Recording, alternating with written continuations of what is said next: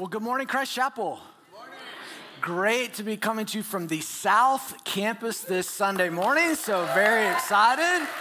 Yeah, a lot of fun, and if you are a veteran, super thankful. Thanks to you for your service and the sacrifices that you and your family have made for all the freedoms that we enjoy today. So very thankful for all of you. Okay, I want to talk quickly about this holiday. Well, it wasn't really a holiday that began, but it was kind of a thing that started back in the early 90s called Take Your Child to Work. Do you remember this? It actually started take your daughter to work, then it went to take your child to work. I don't know if anybody does that anymore. Anybody do that anymore? I think it's kind of died out because we've taken the work home. And so we've taken the work to the child at home. But anyway, nonetheless, I do think that sometimes the children do enjoy going to work with their parents. I've tried this before. I have a picture of taking Dax to work. This was Dax when he was 3. Son of my heart has the Constitution of Christ Chapel that he's holding there. Love it.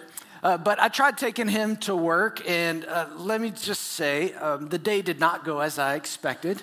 I think you could probably imagine that.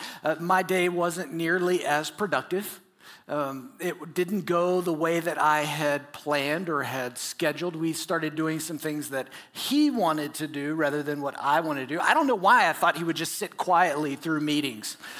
That's what I kind of expected, but obviously that didn't happen. And to say that my day was disrupted would be an understatement. And I wonder when we think about taking our kids to work, if that's one of the reasons why we don't take God to work. If we're afraid that if we take God to work, he's going to disrupt our day, that we're not going to be able to do everything that we want to do. Maybe people will talk to us differently. Maybe we won't get to behave the way that we normally behave. Maybe we think we won't be as productive as we usually are. But here's my question. Do you get a choice? Do you get to choose whether you take God to work or not? See, you get a choice if you take your child to work. But do you get a choice if you take God to work? Because if we truly say that we're followers of Jesus, that we're following him every day, every aspect of our life, then it's not a matter of taking God to work. It's how you treat God at work because he's there. He's already with you. And that's what we're going to talk about today is when God enters the workplace. So if you will, open your Bibles to Acts chapter 19. Acts chapter 19.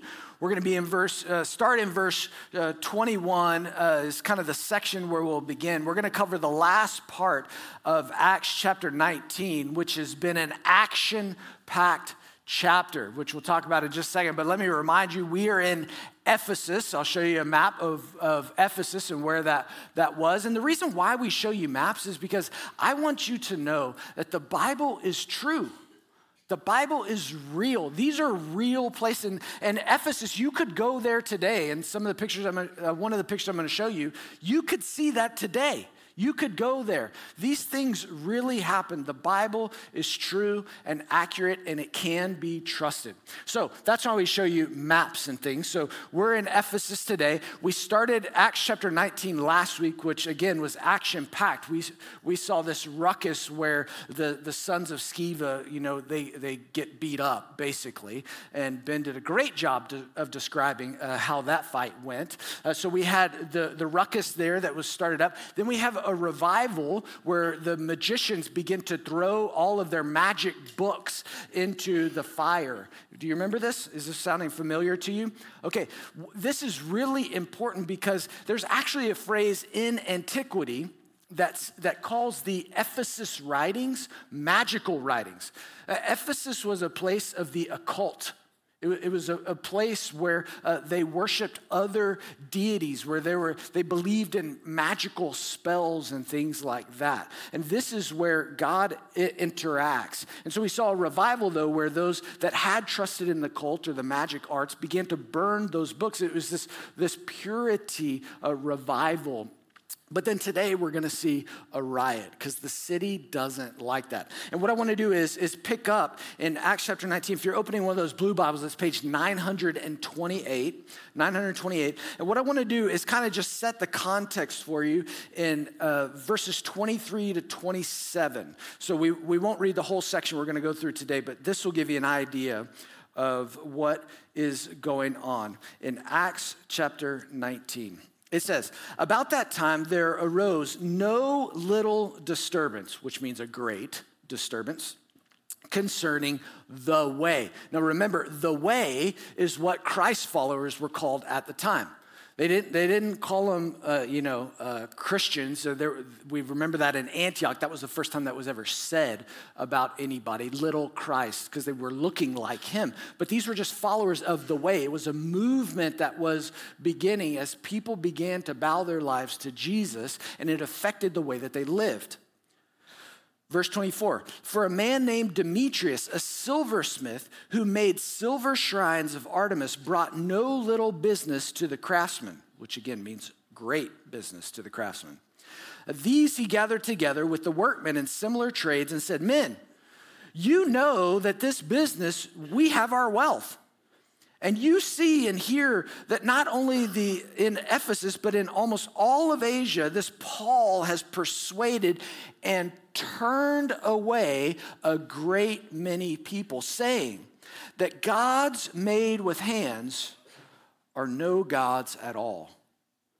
And there is a danger, not only that this trade of ours may come into disrepute, but also that the temple of the great goddess Artemis may be counted as nothing, and that she may even be deposed from her magnificence, she whom all Asia and the world worship. We're going to stop right there for reading this text. May God bless the reading of his word. May our hearts be open to hear from him. So you get the picture. There are people of the way who have began to live a different way in Ephesus.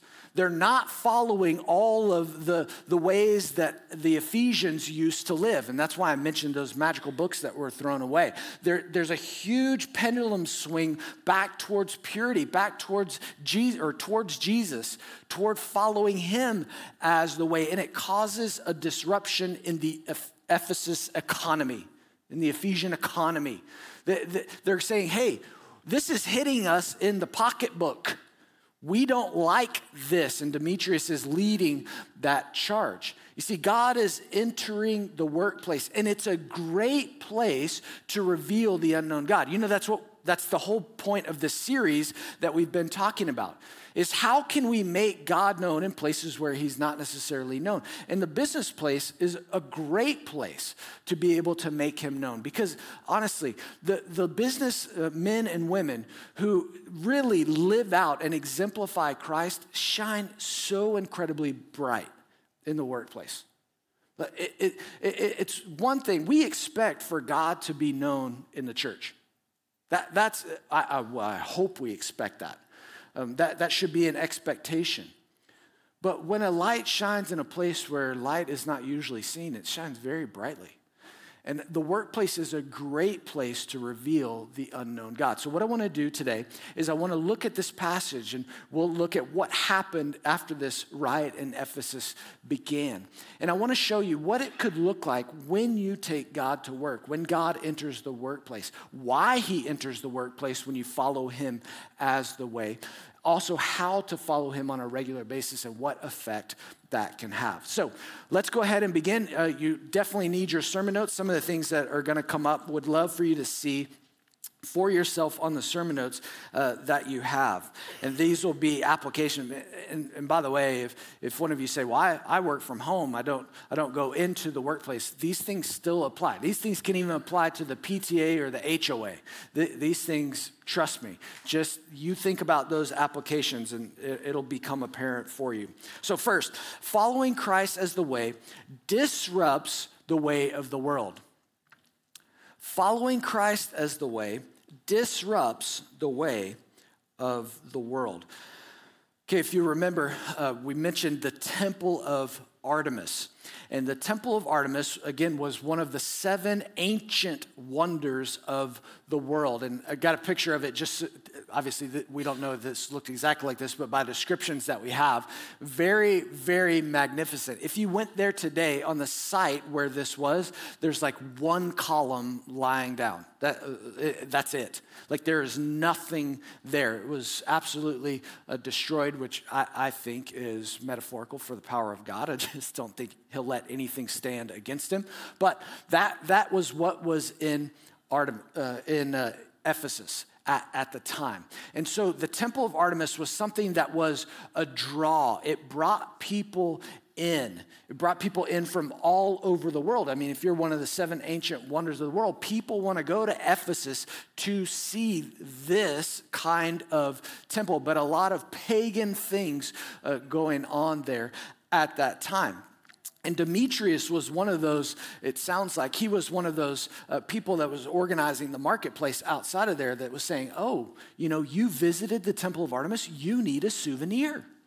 You need this little silver trinket, this idol of Artemis, or Diana was the Roman name for the goddess. And so he would sell these little things. But now, as you can imagine, if less people come to the temple, less people buy idols. You get that, right? Very simple economics. I don't know much about economics, but I get this. Okay? So if they don't have the tourism that's coming in, they don't have the experience there at the temple, people bowing their lives to Artemis, then nobody's going to buy their little trinkets. We understand this even today of the local economy, how tourism affects it. I don't know how many of you went to a Ranger playoff game. Did anybody go to a Texas Ranger playoff game? Fun times, good times. When the Texas Rangers, at least what I read, when they were in the World Series, the estimate was that the city of Arlington made between $12 and $14 million off of each game. Just because people are coming into the city to watch these baseball games. Similar, if people are coming into the Temple of Artemis, they're going to spend their money there. They've got to lodge, they've got to eat, got to get their souvenir, just like if you went to a World Series game, I'm sure you got a souvenir from there. You get your souvenir. Demetrius says, people aren't coming. This person, Paul, has persuaded people away who says that this goddess, Artemis, this fertility goddess, she's nothing. The idols that we make with our hands are no gods at all. And if he begins to persuade and turn people away, that's going to ruin our livelihood. That's what he's saying here. Now, ironic, this is just interesting to me. But remember, Paul is called an apostle to the Gentiles. Do you remember this? Okay? There are only 2 times in the book of Acts that Gentiles go against Paul. And the 2 times that the Gentiles go against Paul is when he ruins their economy. Those are the only 2 times. Every other time, the Gentiles are like, awesome. Come on, we would love to be saved. Except when it hits them in the pocketbook. Except when it affects their bottom line. And that's what is going on here. And that's why Demetrius is saying, hold on, this has disrupted our world. You see, following God's way leads you toward a different value system. It leads you toward a completely different value system. When you come to know Christ, you now begin to think about things in an eternal manner rather than a temporal manner. If you don't know anything about eternity, and you don't know anything about who Jesus says you are, then you look for meaning, purpose, significance, success, all of those things in temporal ways. Through business, and I can understand that, why people pursue those things, because it gives you a meaning and a purpose. The only thing is, those things will never satisfy you. Those things will never, hey, gaining a living, making a living is not a bad thing. It's not a bad thing to make a living. But when you make a good thing an ultimate thing, that's when it becomes problematic. And there's a term that we use for that, that's called idolatry. When you begin to serve something that is not God in order to find meaning, significance, success, purpose, etc. And that's what was going on in Ephesus was idolatry. They were saying, if we serve Artemis, Artemis will give us provision, provide for our families and all of those things. And the way that you can define for yourself, this is just a diagnostic question. The way that you can determine if something is an idol in your life is take it away. Take it away and see how that affects your meaning, your purpose, your identity, your significance, all of those things. If that gets taken away, does that change who you are? Does that change what you do? Does that change your purpose in life, etc.? You see, in Christ, those things are secure. Those things are significant. Your identity is secure. You're not known by what you do for a living. You're known by what Jesus did for you. Your significance, your value is in that he gave your life for you. He now says that you are a child of God, forgiven, not forsaken. You are now in the family of God, never to be cast out. That's a totally different identity. You see, if your identity is in the workplace or in business, then you are defined by success. Take that away, who accepts you?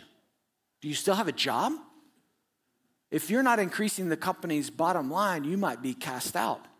You see, so much of the world is based on what we do. Our identity in Christ is based on what he's done. It gives us a totally different value system. And that's what was being expressed through these believers who were following the way at that time. They were saying, those idols don't mean anything. We don't need to give money to that. We don't need to give money to the temple of Artemis. That doesn't mean anything. Let's start giving our money to the poor and needy. Let's start giving our money to those that can take care of those things, those folks in the church, those benevolence needs. And their money goes from there back to here because they begin to value things differently, and it disrupts the economy in Ephesus. And that's what is going on. And so Demetrius comes in and he tries to swing them back and tries to pressure them back into valuing the temple of Artemis and Artemis herself. And so the way of the world is to use worldly tactics to maintain worldly systems. And that's what you're going to see Demetrius do. He's going to use worldly tactics to try to maintain this worldly system. And the way that he's going to do it is he's going to try to gather some folks together, and he's going to basically give this impassioned speech. And what he's going to tap into or try to tap into is he's going to try to tap into their sense of normalcy. Like, hey guys, this is the way it's always been done. He's also going to try to tap into their patriotism.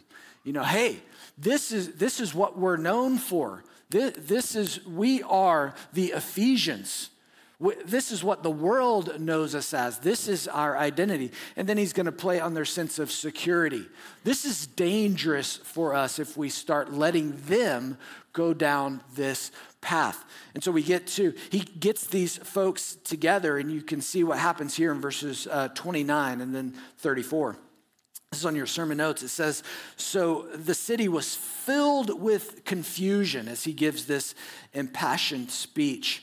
And they rushed together into the theater, dragging with them Gaius and Aristarchus, Macedonians who were Paul's companions in travel. I probably didn't pronounce their names correctly.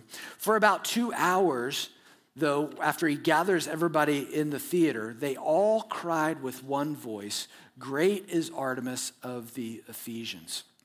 So Demetrius gives this speech to try to say, guys, this is what we're about. We can't let the people of the way affect the way of Ephesus. Can't let them affect the economy. So he gathers all the people in the theater. And the theater is one of the places I was talking about that you can go today. You could see that today. This theater, many people think, would hold 25,000 people. 25,000 people in this theater. So he gathers all of these people in the theater, and they begin to chant, "Great is Artemis of Ephesus." We are going to drown out the way. Paul's message has persuaded people away from them, away from our goddess. But if we just chant loud enough and long enough, then we'll turn the tide. They were trying to put the pressure on the people of the way, of those who were following Christ. And you see these worldly tactics. I just put down a few. First is fear. There's panic and commotion and uncertainty. Ironically, it says that the city was filled with confusion. It says even some of those who gathered in the theater were confused. Like they didn't even know why they were running there. But we hear a commotion. Let's go. And let's join the crowd. That's what is going on here. So they use fear. And then a mob mentality as they rush to there. They're trying to drown out the way. And if we just shout this long enough, then great, which is the third tactic, flood marketing. I'm just using worldly terms here, but flood marketing. If we just show people this enough, then it'll normalize in Ephesus in our culture. And you see that where you're like, why do I see this commercial all the time? Flood marketing. We'll just show it to you, show it to you, show it to you, show it to you. It'll normalize in your mind and in your heart. That's what is going on in this theater as Demetrius tries to use these worldly tactics to maintain worldly systems. It's this grand gesture to try to turn people away from following Christ. What's ironic to me is that what caused this disruption by followers of the way or Christ followers was no grand gesture at all. It was really just everyday decisions. See, following God's way means you walk every day in a godly way. If you think about how did they cause this disruption? It wasn't that they did some grand, it was just they decided, hey, tomorrow we're following Christ today. We're not going to the temple of Artemis. We're not going to pay for that. Not today, not tomorrow, not the next day. It was just individuals making these decisions together, and that collectively, those individual decisions ended up causing disruption. So I want to give you some ways, if you are in the workplace, when you take God into the workplace and you say you are going to follow Christ, what are some of those ways, and I'll draw from this passage, that you can honor God as you follow him as the way in the workplace. So these are all on your sermon notes, but the first one is this. First, be above reproach, keeping a clean conscience before God. This is how you follow God every day in the workplace. Be above reproach, keeping a clean conscience before God. I realize that this phrase, be above reproach, might be a very Christianese phrase. Let me explain it. What it means is to not open yourself up to criticism or accusation. It's trying to live rightly, be above reproach, keeping a clean conscience before God. When we think about being above reproach, another way to think about it is it's not crossing the line.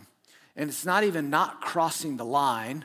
You know what that means metaphorically. It's not only not crossing the line, it's staying as far away from the line as possible. That's what it means to be above reproach. I've had that conversation many times, especially in my earlier years of ministry, when I did stuff with students, young adults, et cetera, when we would talk about what is the line of physical affection in dating. You know, that seems to be a very hot topic with young people all the time. And they would always, what's the line? How far can I go before I cross the line? And really, that's the wrong question. The wrong question. You don't ask how close to the line I can get. The question is, how do I stay as far away from the line as possible? That's what it means to be above reproach. And by the way, just not knowing the line or choosing to not know where the line is, that's not culpable deniability. You need to understand where those boundaries are, where those lines are. And the same is true in business. You can't just turn a blind eye. Ignorance is not bliss. God knows your heart. That's why I've got here that you've got to have a clean conscience before God. Because he knows what the line is, and he knows if you're choosing to not know where that line is.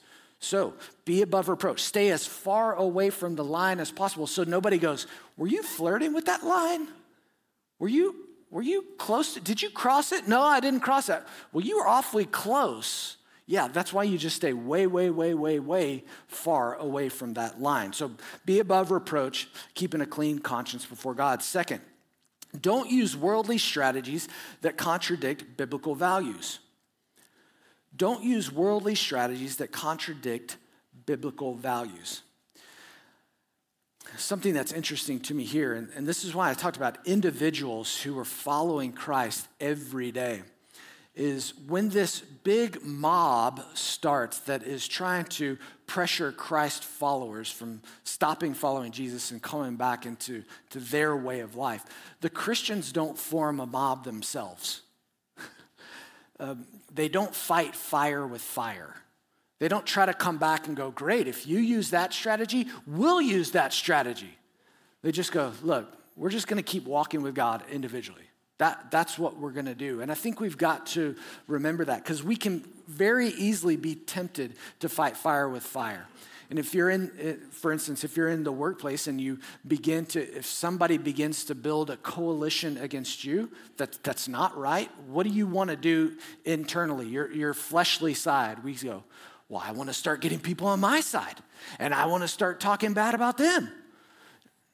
Don't use worldly strategies. Don't try to fight because using gossip, using backstabbing, using those worldly tactics, those underhanded ways, God does not honor. God, you might feel like that will win the battle, but that doesn't win the war. You can't use those worldly strategies that contradict biblical values. God is not going to honor that. And the Christians in Ephesus, you don't see them matching their strategies, Demetrius' strategies, with those worldly strategies to fight them head to head. They just say, we're just going to keep following Christ. Because this, honestly, and I'm beating myself to the punch here, this really isn't their fight. You do understand that, right? This is God's fight. This is about Jesus' name. This is about Jesus' way. And they're going to just continue to walk with him and let him fight the good fight for them. And also let me say this, when we talk about using worldly strategies, I want to also say this. The ends do not justify the means. The ends do not justify the means. You say, well, I'm just going to do that now because once I get past this, I'm going to honor Jesus. The end does not justify the means. You can't act one way and say you're going to honor Jesus later. You've already burned that bridge, especially as we talk about revealing the unknown God. That looks very hypocritical if you go about it worldly strategy and then at the end you go, but Jesus won, praise God. You know, like that doesn't fit. Doesn't fit with the people around you, doesn't fit with your testimony for Jesus. Okay, third, listen to wise counsel so you can broaden your perspective. Listen to wise counsel so you can broaden your perspective. Paul, the apostle, listens to wise counsel. Paul is here at the riot at Ephesus, and the crowd is going berserk for 2 hours. They're chanting, great is Artemis of Ephesus. And Paul wants to go in and basically speak to the crowd. And if you think that there's anybody that should go in and talk to this crowd, who is it? The answer is Paul, not Jesus on this one, okay? Okay, the answer is Paul, all right? Paul, you would think Paul's gonna go in. He's gonna be the one that, he is just gonna give it to him. He's going to drop truth bombs all over the place, and they're not going to know what to do, and 25,000 people are going to get saved. But his friends tell him, don't. Verse 30, when Paul wished to go in among the crowd, the disciples would not let him. And guess what? Paul doesn't go. I just think that's really interesting that Paul decides to listen to his friends, to other disciples. They go, Paul, we don't think it's wise for you to go. I know you of all people, you would be the one that we would probably push forward to go up there and speak, but we don't think this is the time. Don't go up there. And Paul is humble enough to listen to his friends, listen to his friends' perspective, and actually stay out of that riot. And honestly, I think that's very wise. Paul may have gotten killed at that time if he would have gone in. We don't know. My point is just he listened to somebody else's perspective. He didn't just say, it's my way or the highway, and I know what's right, and I'm going to go in and do this. But he had friends that would tell him some things that maybe even contradicted what he felt like he should do, so it broadened his perspective. And businesswomen, businessmen, you should have friends inside of your vocation and outside of your vocation that you can listen to broaden your perspective, especially if you are a business leader. Because oftentimes leaders, you are surrounded by people that are used to doing whatever you say. And you set the pace. You set here's the goal. Here's how we're going to go about this. And they help you to execute those visions, etc. But if you don't have somebody that goes, I don't know if that's the best way we should go about this, then you could be treading into some dangerous territory. So have people inside your workplace, outside your workplace, inside your vocation, outside your vocation, so that they can be wise. And when I say wise counsel, I also mean biblical counsel. Like, so they know, they walk with Jesus. They've been there. They've done that. They know what those implications are, who can broaden your perspective so that you know better how to walk with Christ in the workplace. And then finally, in that gray box, the last thing is pray without ceasing so you can discern how to respond. Pray without ceasing so you can discern how to respond. This is constantly pray, asking God, talking with him. He is with you in your workplace all the time. Pray, ask him, what should I do? What should I say? Should I step into that? Should I not step into that? Should we do this? Should we not do that? Pray, ask him. And then be at peace as you walk with him. I think it's amazing not only that Paul is humble enough to listen to his friends, but he seems to be at peace with that decision to not go into the theater. He seems to be okay with it. He doesn't go. How can he be at peace with that? I think because he's walking in the Spirit. He's walking with the Holy Spirit, and he's discerning what God wants. You see, every fight is not your fight. Every fight is not your fight. And this is not Paul's fight. This is not one. In fact, Jesus tells his disciples in Matthew chapter 10, verse 16, he says, be wise as serpents and innocent as doves. Those sound like two contradictory things. Do they not? Yes or no? Okay, good. All right, you're with me. Okay, two contradictory things. How can we be both things at the same time? I don't know. But let me tell you, the serpent slithers away. The dove is sacrificed. How do I know if I'm supposed to slither away and get out of the way? Or how do I know if this is the one that, hey, I'm going to be the sacrificial lamb on this one? How do you know? You've got to be praying. You got to be walking in the Spirit. You got to be going, God, is this my fight? No, ultimately, this is his fight. This is for him to take care of. And Paul steps out of the way and God shows up. You see, God's way will always make a way for his way to prevail. God's way will always make a way for his way to prevail. And Paul steps out of the way, and it's crazy who steps up, because it's this clerk who comes up in Ephesus, this city clerk who comes up, and he basically quiets the crowd, and he says, listen, guys, you have to stop this. First, because they've really done nothing wrong, because there's nothing illegal about not buying idols to Artemis. There's nothing illegal there. So they've really done nothing wrong. Second, there are legal ways to go about. If you want to really bring a charge against them, then you need to follow these ways. And third, if you keep this up, Rome is going to find out, and they're going to come put the heavy on us. And we don't want that. Oftentimes violent action to subdue a riot. And so we don't want that. So this random clerk comes up, not Paul, not the hero, not the one we would expect, but God helps someone step up in a way that helps the church so that his will prevails. And we saw the same thing back in Acts chapter 5 with Gamaliel. Gamaliel steps up and makes a way for God's way to continue to prevail. And it's similar here. You see in chapter 19, verse 41, it says, and when he had said these things, this clerk, he dismissed the assembly. And after the uproar ceased, Paul sent for the disciples, and after encouraging them, he said farewell and departed for Macedonia. Paul was free to go and continue to do what the third missionary journey was supposed to do, which was encourage the churches. If he stepped in and said, wait, this is my way. I'm the Apostle Paul. I have a voice. I need to speak up. I've got to drop these truth bombs. Who knows what would have happened? But God still makes a way. As he honored God and went about his business in a Christ-like way, discerning what God wanted him to do, God made a way for his way to prevail. You see, following God's ways, trust that his way will always lead to his best, not my way. His ways will always lead to his best. God's ways will always lead to God's best.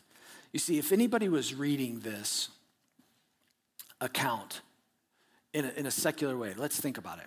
If anybody was reading this, the Christians took an L. Doesn't this look like a big loss? But in the end, it's not a big loss. We know that God's will prevailed through Paul being on the missionary journey, and I think God's way actually prevailed in Demetrius' life.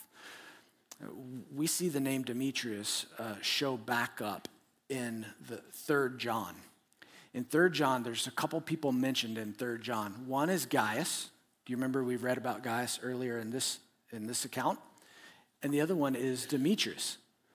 And it says in 3 John, it says, "Beloved, do not imitate evil, but imitate good. Whoever does good is from God. Whoever does evil has not seen God." Look at this. Whose name is that? Demetrius. Demetrius has received a good testimony from everyone and from the truth itself. And we also add our testimony, and you know that our testimony is true. I wonder if this is the same Demetrius. And the reason why John is vouching for him here is because he gained a bad reputation for leading that crowd against the way back in Ephesus. And then he comes to know Christ, and he's going, hey, Demetrius has a good testimony. I know you know him as the one who used to be against us, but now he's for us. He has a good testimony. Accept him. It's true. I wonder if Demetrius is the one who came to know Christ. And what if he came to know Christ because of the way that Christ's followers followed Christ in the workplace? You see, you might be in the workplace and you might feel like you're taking an L right now, like you're losing. It feels like everybody's against you. Peer pressure, fear, flood marketing, all the things. People are backstabbing. People are starting a coalition against you. Guys, continue to follow Christ in the workplace. Continue to follow him and follow him in a Christ-like, Christ-honoring way. Because I guarantee you that will be a testimony to those around you. And maybe a Demetrius will see how you're following Christ and come to know the unknown God that you follow. Amen? Let me pray for us. God, we thank you for this account. And I thank you for how powerful you are, how omnipotent and sovereign you are, Lord. Thank you for reminding us that ultimately the things that we want to see, Lord God, belong in your hands. It's your battle. It's not our fight. Lord, all you ask us to do is follow you in a Christ-like way. And so, God, continue to show us how to do that in our workplaces, Lord God. Shine brightly in and through us as we honor you. Lord, I know there are businesswomen, businessmen out there who are doing that every day. Would you encourage them today, Lord God? Would you empower them, equip them, Lord, help them find community that can encourage them to broaden their perspective so that they can not grow weary in doing good. For at the proper time, they will reap a harvest if they do not give up. Lord God, thank you that you are sovereign. Thank you, you are trustworthy. We trust you today. It's in Jesus' name we pray. Amen.